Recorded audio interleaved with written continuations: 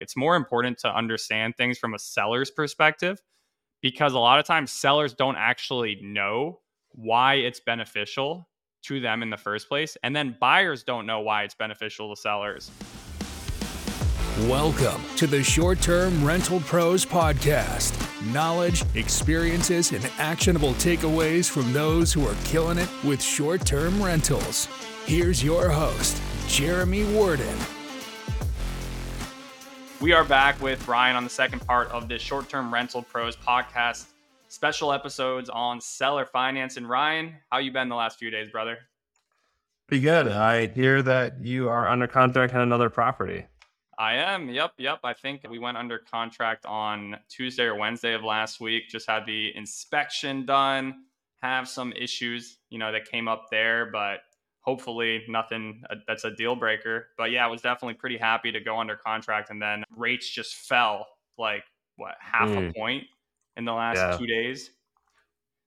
Yeah. So definitely make sure if you guys already have pre-approvals and that, make sure that you check with your lender to get those updated, because you probably get a half a point decrease from what we're seeing with the rates dropping. Which is just crazy. Think about that. Literally 2 days, a 2-day difference on when you get that rate lock. And for those of you guys, if you guys are under contract, normally when you're going through the process with the lender, there's a point when the quote unquote, the rates are locked. Up until then, they're subject to change. So sometimes people try to time the rates. I never recommend timing the rates. I just feel like you can't. However, if you were potentially, if you already had a rate lock, could you rate lock again, or would you start shopping loans around at that point? I guess what would you do if you rate locked and then rates dropped 0.5%? Yeah, one of the things that I learned probably early, it was when interest rates were super volatile. I want to say later 2022, earlier this year. One of the things you can actually put in your contracts is what's called the financing contingency. So if for whatever reason, everybody knows appraisal contingency, that the property has to appraise and the bank will give you a loan. Everybody knows about inspection contingency, but another contingency is actually financing contingency. So if your financing changes between when you write the contract, it gives you the right to back out of the deal. And so an example of that is if I'm using, let's say, a DSCR loan, and the property needs to produce certain gross rent compared to what I'm going to pay it in mortgage interest, and the interest rates go up, that deal doesn't pencil out anymore, and I'm actually able to back out. Yeah, so financing contingencies are important. They're important nowadays, again, with this volatile interest rate environment. But yeah, man, what else? I know we went deep last week, but what else is new with you on the real estate side of things? Yeah, we're doing a ton of year-end tax planning for people.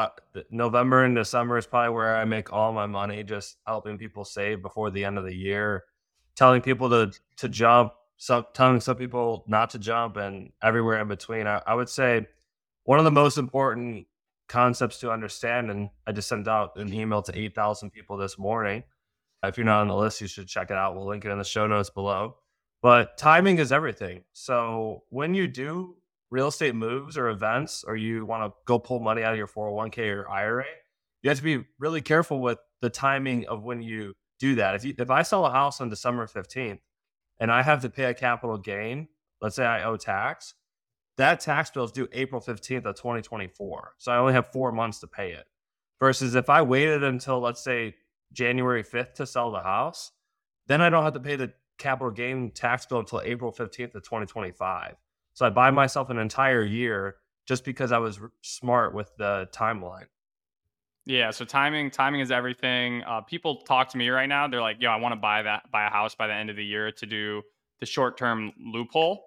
What do I have to do by the end of the year? What I tell them, and that's why I love having Ryan on, because I can say, I'm not a CPA here. So, but then, Ryan is one, so he can actually say things without saying I'm not a CPA. But what I say is all right, you got to show 3 rentals by the end of the year that are under 7 days on average.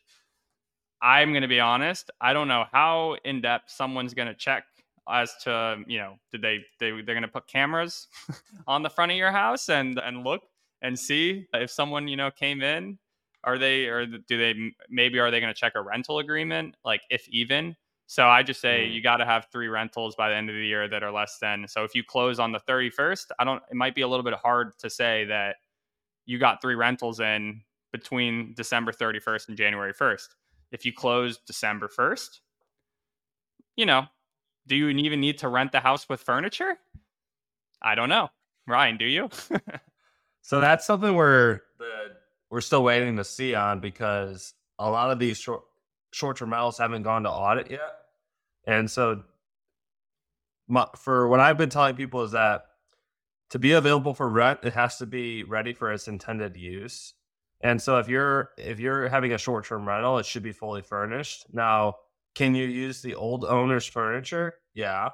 So if you're tight on the wire, one thing you might want to do, especially if you're closing in early December, is just run it out as is for the first month, and then next year go in and swap the furniture and the hardware and whatever you need to do. Or maybe you go to Walmart, get some air mattresses.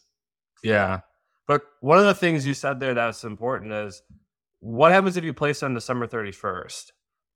So unfortunately, you won't qualify to take the short-term rental against your W-2 or your business income, but that property is still considered placed into service, which means you can still use the losses and depreciation from the property to offset any other rental income that you might have. So if your portfolio did really well that year, or let's say you sold the property at a gain, as long as you get the new property in service before the end of the year, December 31st, you could use that loss to offset the gain from the other property. Yeah. A lot of people obviously though want to leverage a short-term rental loophole as a way to get rid of their W-2, just because it is really the only thing you can do.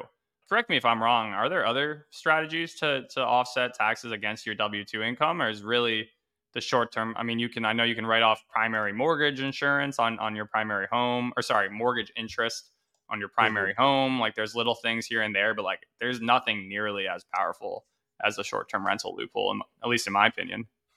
Yeah, if you're a W-2, I always say this, it's funny, but if you're W-2, the only real options you have are to contribute to 401ks, HSA accounts, or to have more babies. And then most people laugh after I say that. But that's really the only option that you have if you're W-2 in order to save money on taxes. I mean, sure, you could go start up a business and lose a bunch of money, but why would you want to do that? And that's why short-term rentals are just so beneficial, because you'll actually cash flow and you can use the losses that are generated to offset your W-2. There's more aggressive strategies, especially in the oil and gas field, as well as the charitable donation part, but they're very aggressive, and the IRS is looking out for those strategies. So we typically don't recommend them to people unless they're more on the risk seeking side. Yeah, we definitely want to stay out of the scope from the IRS. So right now, cost seg rush. Everybody, you've got a whole year to do it, but a lot of times folk procrastinate and wait till the end of the year, which we're definitely seeing along the board. But let's get into what we talked about last episode and kind of continue it here, which is seller financing, specifically subject to. Last conversation, if you guys haven't listened to Ryan and I, we talked about, what the benefits to seller finance was for a buyer and a seller. We really took the perspective of like, it's more important to understand things from a seller's perspective, because a lot of times sellers don't actually know why it's beneficial to them in the first place. And then buyers don't know why it's beneficial to sellers. So the only way you're going to convince a seller to do seller finance is if you know why it's actually good for them. And we talked about the examples where it genuinely is good for them. But this time we're going to talk about subject to, which, guys, the difference, Ryan, correct me if I'm wrong, the difference between subject to and seller finance is seller finance, the seller becomes the bank. So instead of getting a loan out from, Wells Fargo, you're getting a loan out from Ryan. Ryan's giving you a loan on his house. Hope Ryan would give me pretty good terms. As for subject to, the seller or the buyer is taking on the seller's existing mortgage. They're taking it on, they're continuing the payments that the seller is doing. And and the bank is still the bank. Just the new Yeah. buyer has effectively committed to paying those bank payments. Ryan, is there anything you want to add there? No, and I would just also mention let's kind of talk about what it is not. Subject to is not you assuming a loan.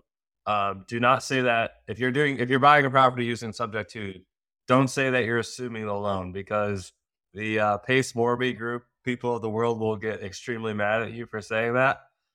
I've done it before, so learn from my mistake. But before we get into subject to, let's talk about the loans that are actually assumable. So What is the difference between assumable then and subject to? So assumable, in my opinion, is a lot. It's a more of a safer, kosher transaction to do for all parties involved It's because when you're technically like it's when you're talking to the bank and they do the paperwork where now you're actually on the loan. yeah. And so let's say Jeremy has a nice FHA super low interest rate loan, but he wants to move. He wants to move. He wants to get out of New York City. His payment's too high, and he doesn't. He wants to allow me to assume his loan. I'm able to buy Jeremy out for the equity that he has and take over his existing mortgage. Assume basically step into the shoes of his existing mortgage. So if he had an outstanding loan balance of 500K and an interest rate of 2.8, I get to step into the shoes of that. And the key word is you have to own or occupy it as well. So FHA, VA loans are assumable. And so if you could find somebody that has that wants to sell, look into taking over or assuming their loan rather than just buying the property in a normal sale, because you'll probably get in there for a lot cheaper and a way lower rate. Got it, guys. Yeah, so that works for VA loans, which are Mhm. military financing, as well as FHA loan, which, folk, why would this be? Let's just kind of go into, first of all, why would this be beneficial for someone with an FHA loan or VA loan? Ryan, what are the unique like down payment or aspects of both of those loan types? Mhm. Yeah, when somebody buys a loan with FHA or VA, they're going to be super low down payments. So VA you can actually buy with zero money down, 0% down. FHA is 3.5. But these people that buy these houses, they don't have a lot of equity in the property for a few years.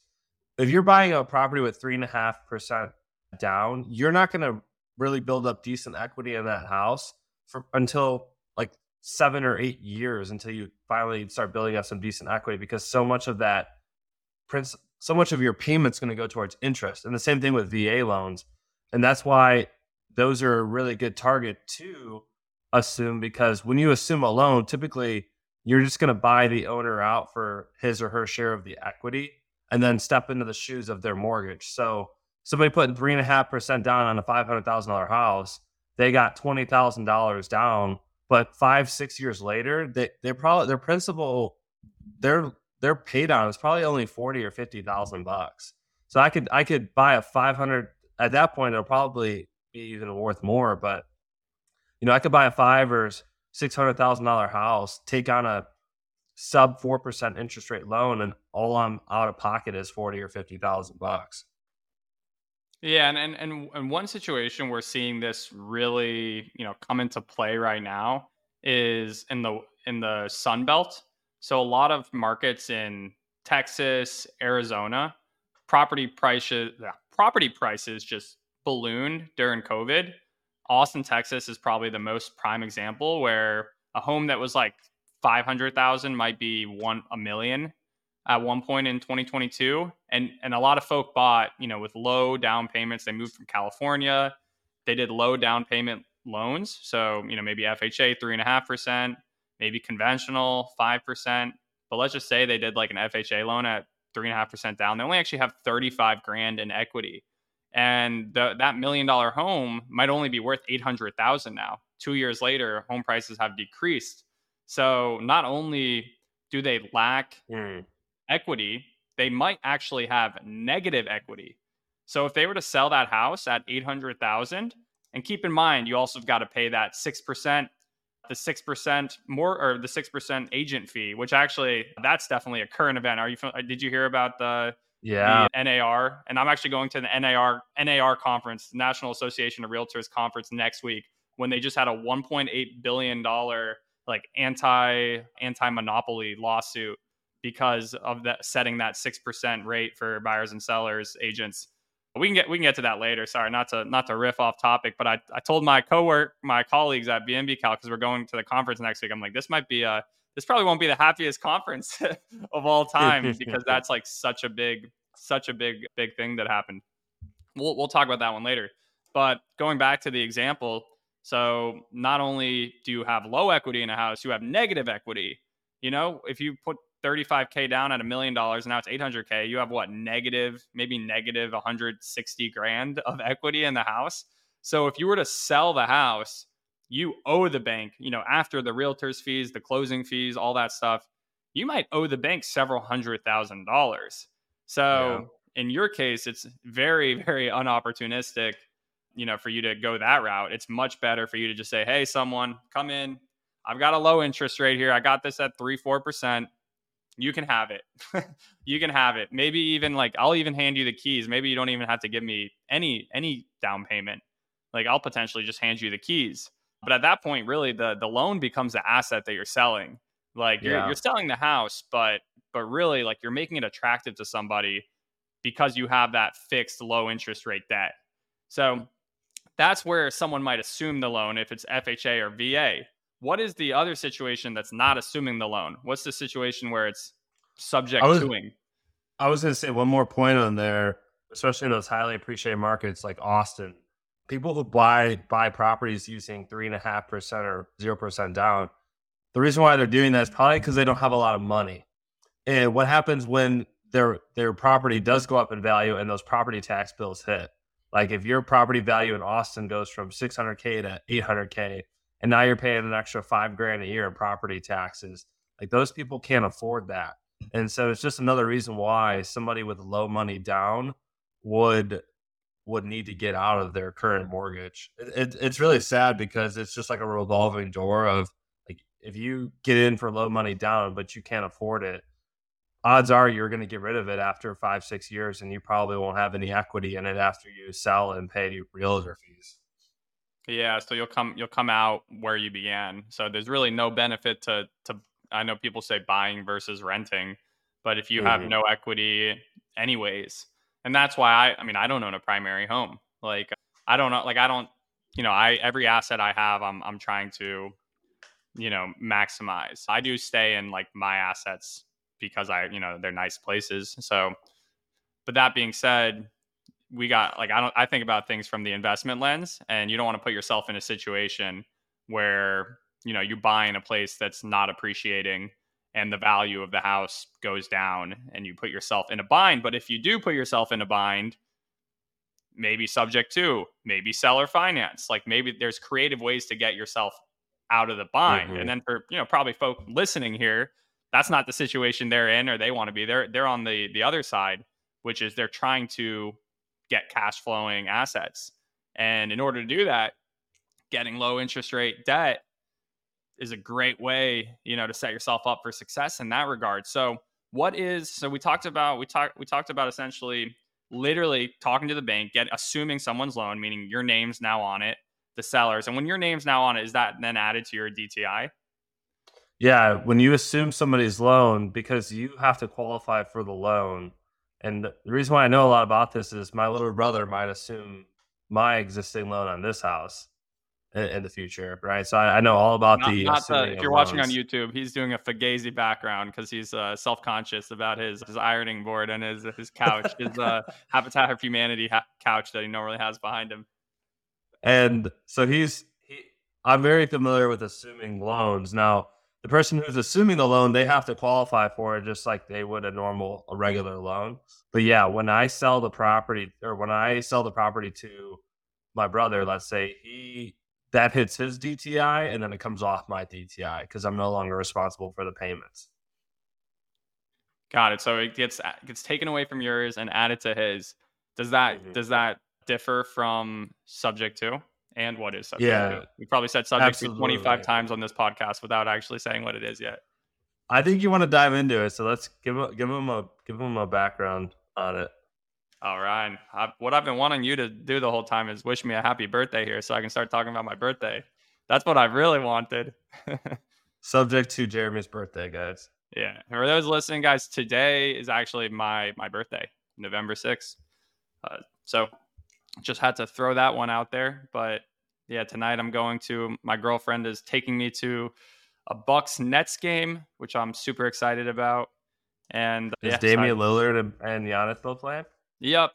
And I'm actually Ooh. I'm a Nets fan. I mean, we stay here in Brooklyn, so we're locals, I suppose, in a way. But all right, back to my excitement about Subject 2. So Subject 2 and Ryan, if you have a different impression, let me know. But it's really simple. You just log in and start paying somebody else's mortgage. So let's say they're getting serviced by some random loan servicer. You just get their email, get their password, you go in, you put the auto pay to your bank, and you transfer title of the house. So the owner of the house changes to you. The title's the deed document. So that changes, but the loan is still in someone else's name. You're just literally going in and paying it for them. Mm-hmm.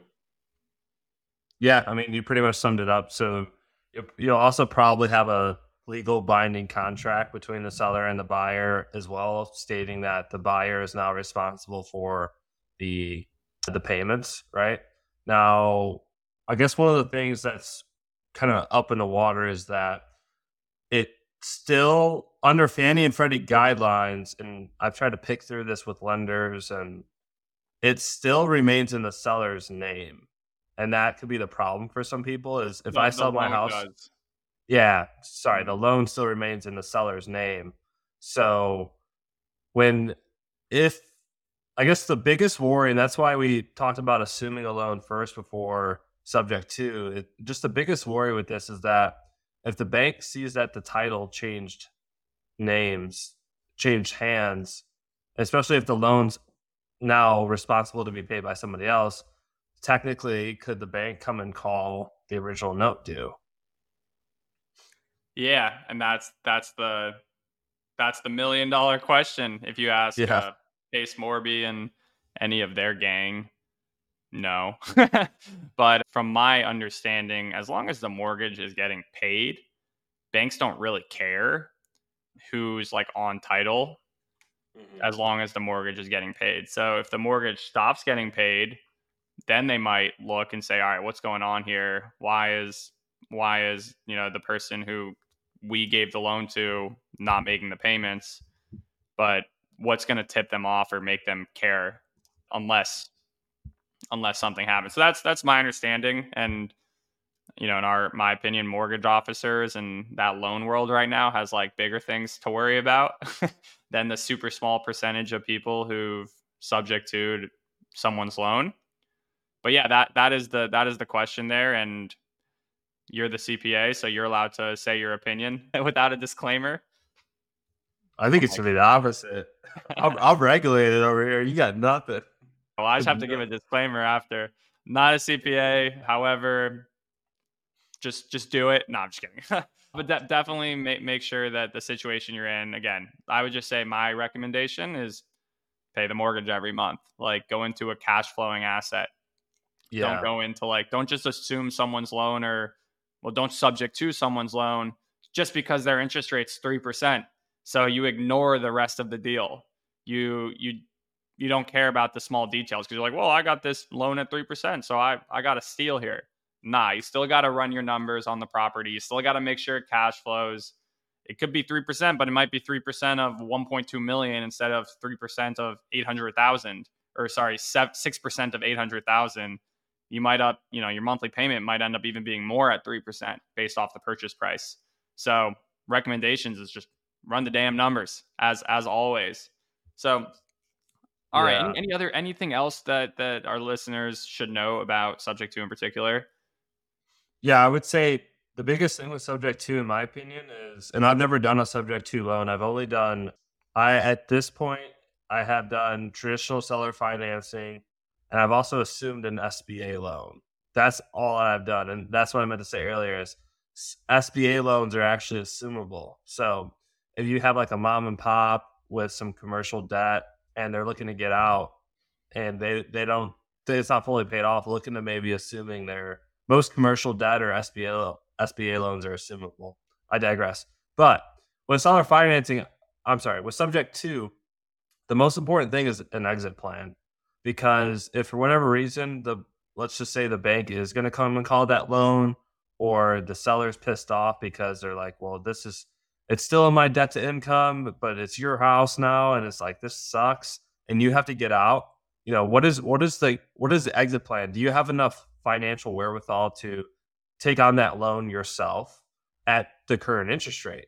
Like if I buy a house from Jeremy subject to, and I get his 4% loan, and then the bank wants to come and call the loan on the property, or get me to refinance or get a new loan at 7.5%.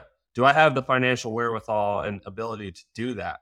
And if the answer is no for the foreseeable future, then don't do the deal originally. Only do the subject to deal if you have the ability to save face if things were to go south.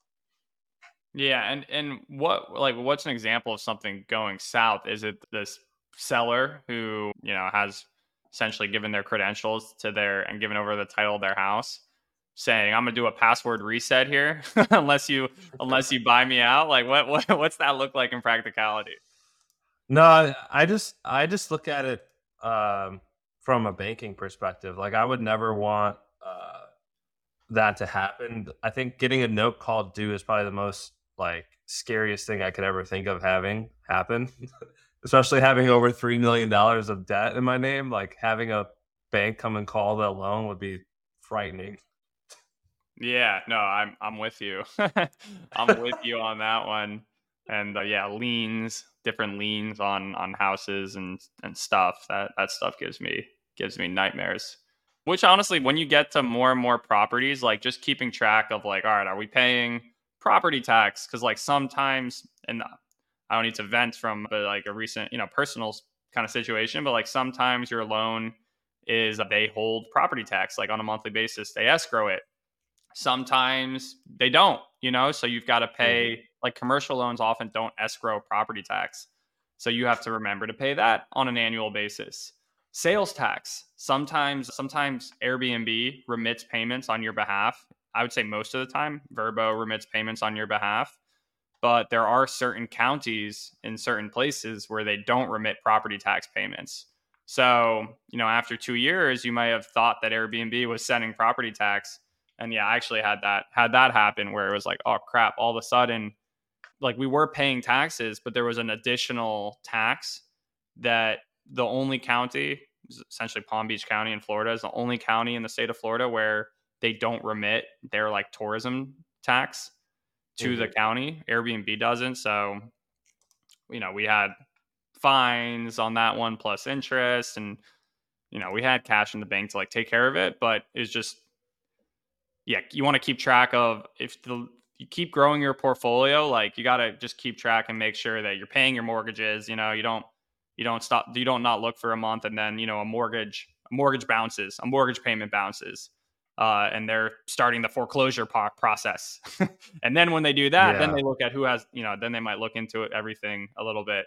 So keep track of everything. Keep track of your taxes, sales tax, property tax, annual tax payments. I mean, for me, I do my estimates personally, my estimates for my corporation, making sure that there's money in those bank accounts because those hit quarterly, and you want to make sure you're paying everything. So tangible advice is just, as your portfolio grows, keep track and documents of all the taxes and fees you're paying your bank, you're paying your state, you're paying your county, and keep a record of when you need to pay them, just so you don't get a notice of something at some point. Also, make sure your addresses are right. This is also a personal situation. If you move, update your damn address on all your documents, because a lot of times, you might get your statement over email, but if something, something happens unforeseen, you forget to pay something, and a lot of times they'll send you notice over mail. They don't send like the bad notices over email. So if you haven't updated your address on something, you might miss a really important document. So yeah, now we've kind of gone into doomsday on my birthday a little bit. But yeah, let's lighten everyone's mood here a little bit.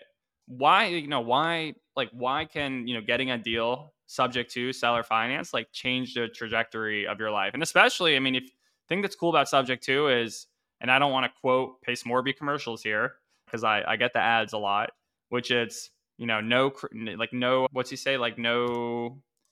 You need to no income verification, essentially you don't have to show anything because the seller might not even know to like do a background check on you or anything like that. So you can get these loans, get these houses with no credit history or anything like that.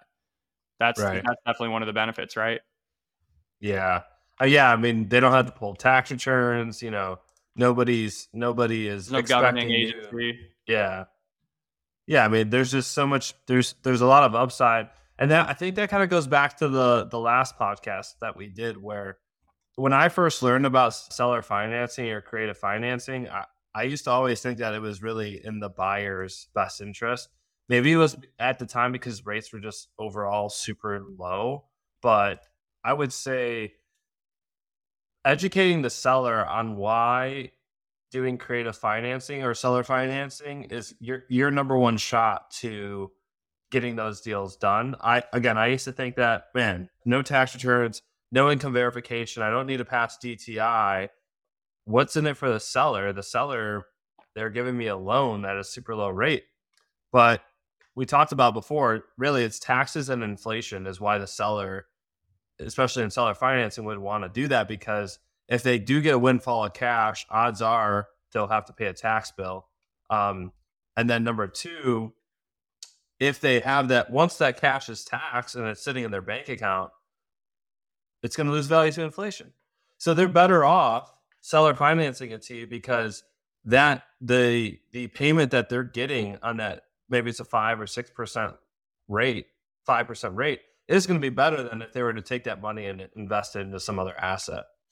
Yeah, and something, again, relevant to me and my situation, we currently, the property that we're under contract on, we're looking at doing an adjustable rate mortgage. Mm-hmm. And I want to get into just the pros and cons of that, because I think it's super important. I saw the headline the other day that like the number of adjustable rate mortgages was at like a 10-year high or something. And what an adjustable rate mortgage is, the rate you get to start is not the one that you end with. So oftentimes they switch every 5 years. So for instance, the one that we're looking at, it starts at 7%. And after 5 years, it can go up to 9%. It's capped at a 2% increase. And then over the lifetime of the loan, the highest it can go to is 13%. So like a 6% increase from the initial amount. So the way we're looking at that, and that actually might go down. That was like Friday's rate, because rates dropped 0.5% over the weekend.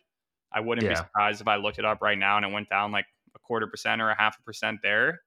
But the way I think about it is, I would rather have an adjustable rate mortgage with a rate increase cap than a balloon mortgage. Because I currently have 2 balloon commercial loans that are 5-year balloons. And we got those initially at like 3.7% interest rates.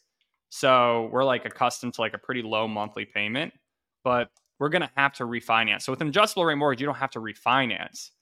The rate just changes. Mm-hmm. But with the balloon payment, you either have to sell it or refinance it. So 2 properties, one of them we actually have on the market to sell. The other one we don't, and we're prepaying principal on that. So the second one, the one that's cash flowing more, we're saying, all right, if rates are going to reset, 3 years from now, it can be a higher interest rate, but if we have a lower debt load, then it might equal out. Whereas the other one, we're doing the equation and we're like, all right, it's gone up a lot in value, and we don't want to prepay principal and reduce our risk there. So we'd rather sell it, in the next year and take our profit and lock that into some 30-year fixed rate debt. So I don't know. I guess, what are your thoughts on an adjustable rate mortgage and a balloon payment situation? Yeah, I think it comes down to debt allocation within your portfolio. I wouldn't want to have all my portfolio with adjustable rate, and I wouldn't want to have all my portfolio with balloon, but very similar to you. If you can, one thing might work over here, and then that same principle or strategy may not work over there, and just being really key on your numbers. So one of the things that we do is we have what's called like a global debt sheet. So it just lists out every single property, the address. It has the lender, the person that we have the loan with.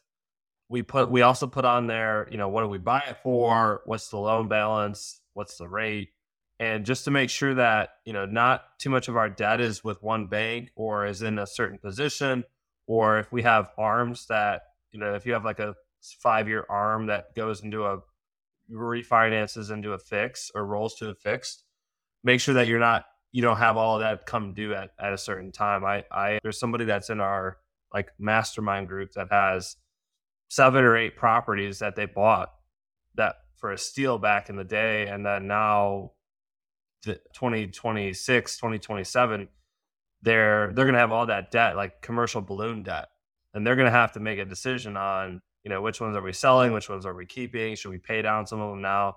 It's a really risky spot to be in. And it all goes back to what I said earlier about just begin with the end in mind, have an exit strategy. Yeah. And this being said, I think a lot of people see the commercial debt, like there's a massive amount of commercial debt out there that's on 5-year balloons that are set to mature 2024, 2025, 2026. And I've seen some characterization saying, oh, that's going to sink the housing market. And the thing is, most people don't have commercial debt for residential properties. I have two of my properties, so only two of them we have commercial loans. The rest are all, fixed rate 30-year. I have one arm, but that arm adjusts, max 2% every 5 years. So again, it's not that the risk is low, if the worst case scenario just goes up 2%. But residential properties in the US, like mortgage delinquencies are low. Some people have adjustable rate mortgages, but very low people have balloon payments. So it's really not something we're going to see affecting residential real estate, but definitely if you're in like multifamily, commercial, definitely be on the lookout of kind of, folk like Ryan just explained, who's saying, all right, what am I going to do here? I might have to sell. I might have to sell 3 of these in order to make everything work. So yeah, for those of y'all in multifamily commercial, just be wary that's something a lot of people refinance in 2021 and notes are going to come due in 2026. So be on the lookout for that. But I hope we gave you guys lots of helpful, tangible insights today. Ryan, what is your last tip for, anybody navigating this uncertain environment in order to like best sail through the seas? Yeah, I mean, cash in the bank right now is really good. Putting in a super competitive offer. There's going to be a lot of people, I think with the tick down in rates a little bit, there's going to be a lot of people selling now because they can sell at a little bit higher of a price. There's also going to be people buying because people can afford a little bit more now. Anytime you see a drop down in interest rates, you could expect more market movement. And whoever has the most cash on hand is going to be the winner now because they could put in more competitive offers. So getting yourself, even if you're not going to be ready, and like we have like Kate, we'll just drop a name like Caitlin from our coaching group, right? Mm-hmm. Even though you're not ready yet now, doing the steps and the things that you can do to get ready, so that way in 5 or 6 months when you are ready to buy, you're not starting over from scratch. You have all the pieces except what you're missing, whether that's just time or capital or waiting for a deal. Exactly. Just be prepared, be looking at deals, and also, cash is king, but also don't look at a house and I just like tell people don't feel rushed right now. Like it's kind of great because a couple of years ago you had to feel rushed with like everything you did. Like you'd find the perfect house on the market and you'd be like, oh my gosh, this would be a super property, absolute cash flowing machine. But 20 other people are looking at it today too. And like, crap. We got to throw an offer in, go 20, 30, 40K over. And the way I see it is like, if I feel rushed at all right now, it's like, it's not for me. Like, you don't have to be rushed. The opportunities are out there. Like, a lot of people are antsy. You know, people are looking at going to open. There might be 20 people at an open house, but 0 offers, you know? So do not feel rushed. There is no need to feel rushed right now. If you're going to feel rushed into doing something, then it's not for you. That's the way I at least see it. And, you know, the house we're under contract on was on the market for several months, and it dropped in price over, I think, 130,000 since, and then Wow.